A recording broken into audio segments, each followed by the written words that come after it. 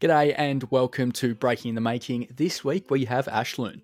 She's recently released an EP, so we go through most of the tracks and everything in between. We find out her least favourite track, which might be a bit of a surprise, and also new music already on the way. I was listening to your music at like 1 o'clock this morning, just kind of, getting prepared, making sure it's all in my head. I don't feel like 1 o'clock in the morning is the best time to listen to your music. It's a bit, there's feelings all going around, and then trying to get to sleep, it's not exactly the best. And I don't know, I was hoping the person behind the music could kind of give me a bit of insight in like, do you prefer, like, what time of day do you reckon your music should be listened to? Is there like a peak hour or thing that you like? I feel like it depends on the kind of person. There's some people, when they're sad, they like to listen to sad music, so they get more sad. I would say those kind of people would probably listen to music in the night, because in the night is when most people get sad and they're alone and there's nobody around and the sun's gone down. So for them, probably night, yeah, except if you're like a morning person, and probably don't listen to my music in the morning. Maybe listen to Sleepwalk in the morning, but the rest of it, like, no. Maybe not just before you go into bed, though, because you don't want to be wiping away tears and get it on your pillow. Like, that might not be the smartest stop. Ulterior motive getting you on today. EP came out, and I was just a little bit pissed off because June 17 is my birthday. And I don't remember getting an email or a message or a DM asking to, like, share the day. Oh. So I'm just a little bit like, was it miscommunication, or like, I'll accept, I don't know, 500-word apology if you got it. I think I'll be able to write you like a telegram or something. Like, I'm sorry. Yeah, that's fine. I'll take that. I'll take that whenever. Just whenever you get around to it. Don't rush. But has been out for a few weeks now. What's the main feeling that you've kind of got since it's all been out? I wrote this EP like so long ago that now I'm just like, people are just slowly catching up to where I'm at in my life right now. And I don't really feel much, like when I listen to the songs, and they're obviously written about my experiences and my pain, but I don't feel anything anymore about that, because that chapter of my life is over. Like, I'm like, okay, done, goodbye. Like, it's just, I literally just yesterday, I was filming for EP2, my first music video, and I have a shoot after this, and like, I'm in that chapter of my life now, and by the time you guys catch up to that, I'll be done and dusted, and I'll be on a different chapter of my life now. So it's just weird that people are talking about that now. And I'm like, oh, but this is so old. This is in the past. So I actually don't feel anything, which is probably not a nice thing to say, but I just don't. Not even like, obviously, music's written long before it all comes out. Got to go through the normal pipes. But like, does it, when it all comes to release day and that type of stuff, is there any bit of reflecting that you kind of think of how you were back when you were writing it? Or is it just like, I've dealt with that, thank you, next? I think when I was writing it, I must have been quite smart, because a lot of the lyrics that I wrote, I really love, and they have a lot of wordplay going and they sound poetic. So I'm like, this girl was smart, and I've just lost brain cells as I've been growing, and just like, oh, where's the smart girl gone now? But there's definitely like that excitement, but that excitement sort of just, you can't be excited about an EP you wrote ages ago when you're also filming another EP, also working on another EP, because subconsciously you're excited, but out and about, people are like, oh, you just released an EP. I'm like, yeah, I'm so excited. And I walk away. It's literally like that. I mean, you're focused on what's coming up and not what you've done, so that's 100% fair. I do want to get into the tracks now. I want to get into Panic at the Party.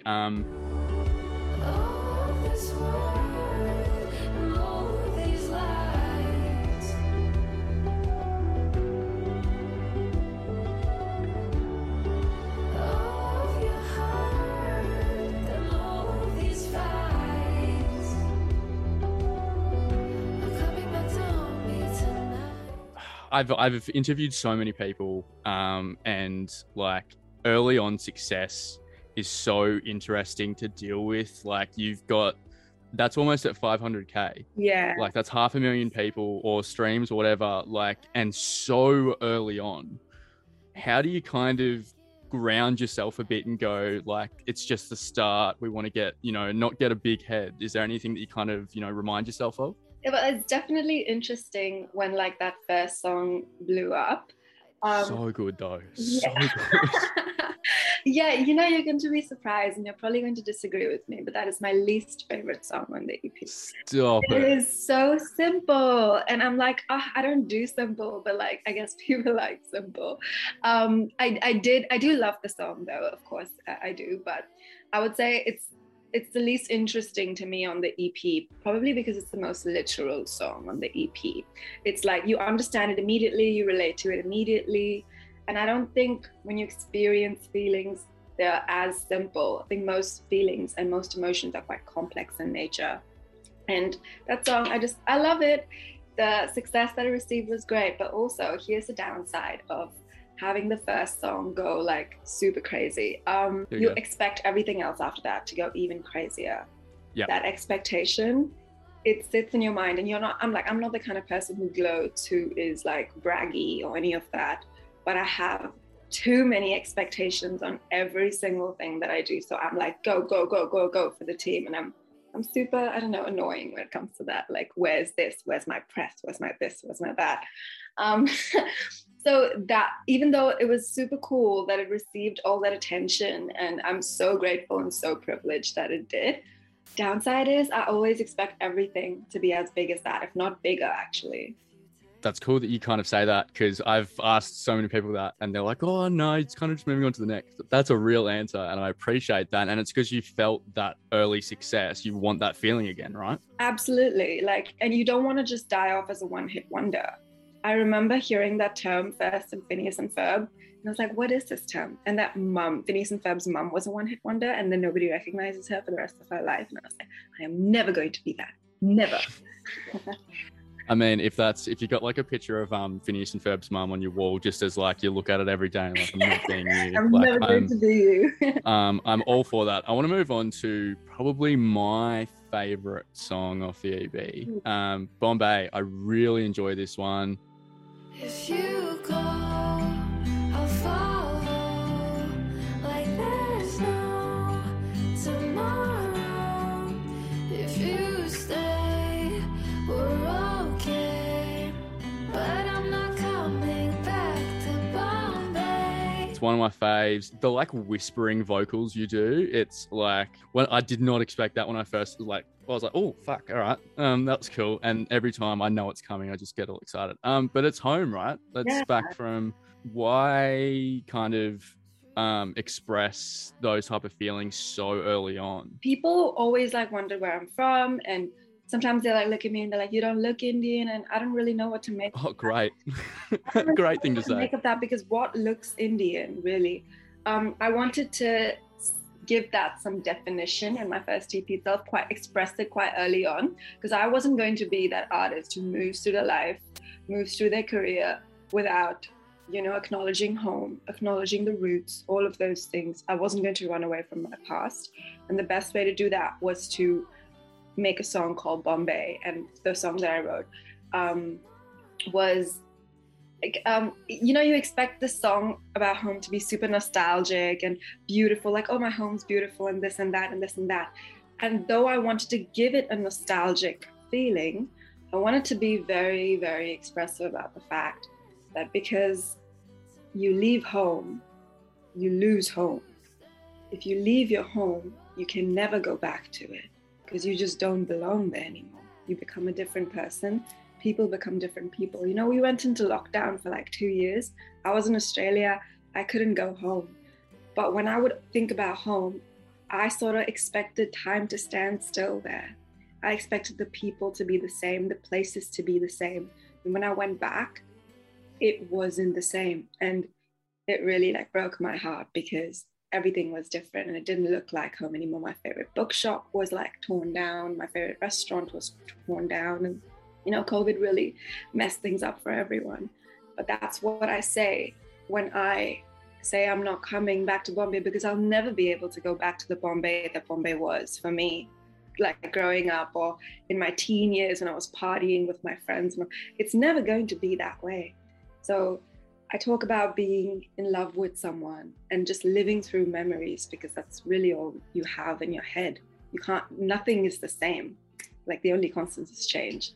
Now, I really like your music because you can't just hear one person, right?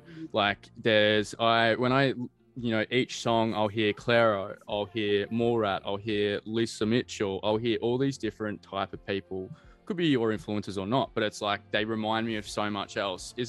Are you trying to get the best out of your influences and kind of putting an Ash spin on it?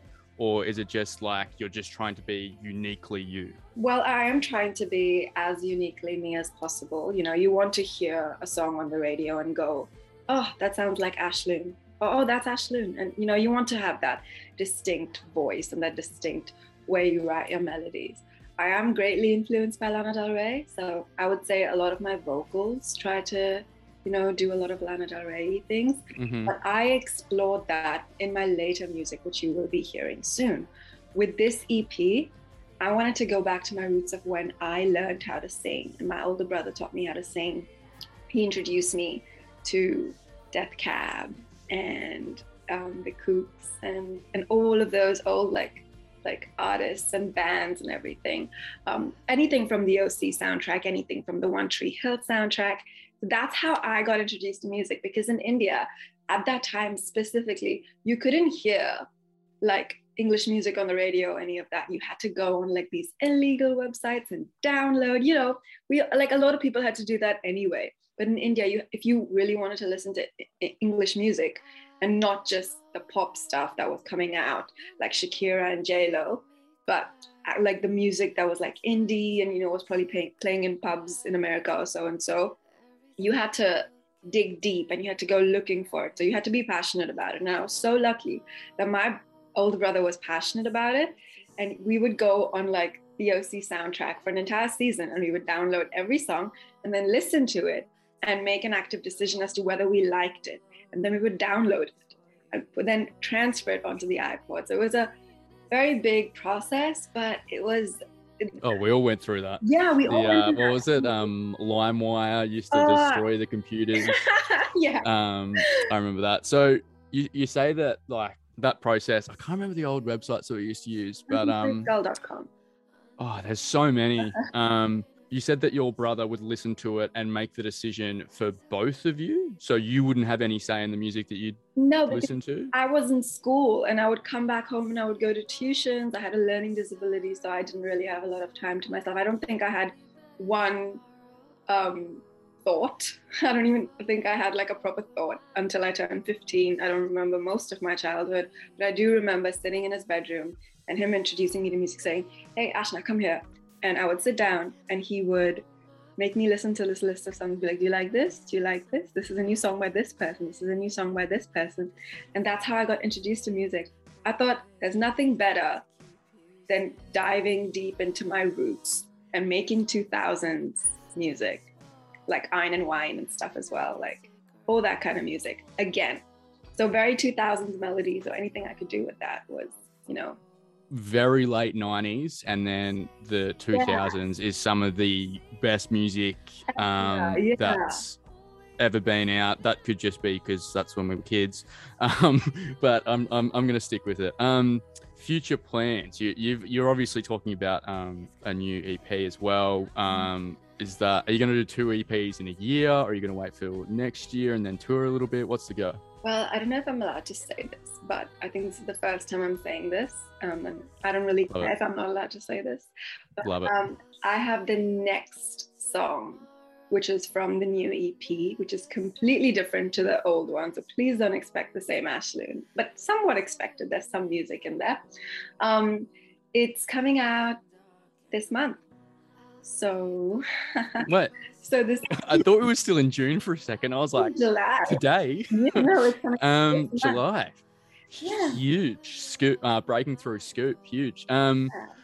So is this one of your favorites, or when you made this one, were you just like, this has got to be the first one, or what was the thinking? It's definitely very poppy. I've worked with one of the producers who I've been a fan of for a while, since before I got into the music scene.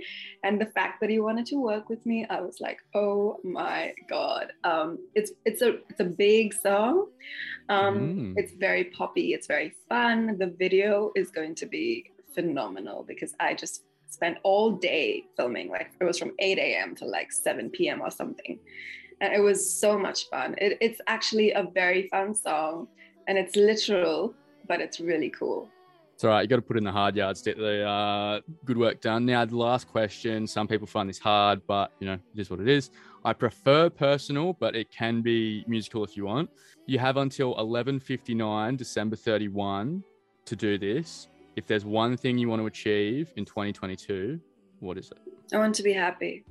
That was very quick. Yeah, and I know what I want, and I want to be happy. I don't like. You know, you feel like you're happy, but then you just sort of expect to be more happy all the time. And you expect that feeling to last forever. And, you know, like it doesn't. Keep euphoria alive. But it's true. You expect it to like be there forever. And then when you're sad, you're like, oh, you're never going to be happy again. And I just want to feel happy when I'm happy and acknowledge that I'm happy when I'm happy, just so that I remember it, you know? Well, December 31, you've got to acknowledge it. We will be checking in.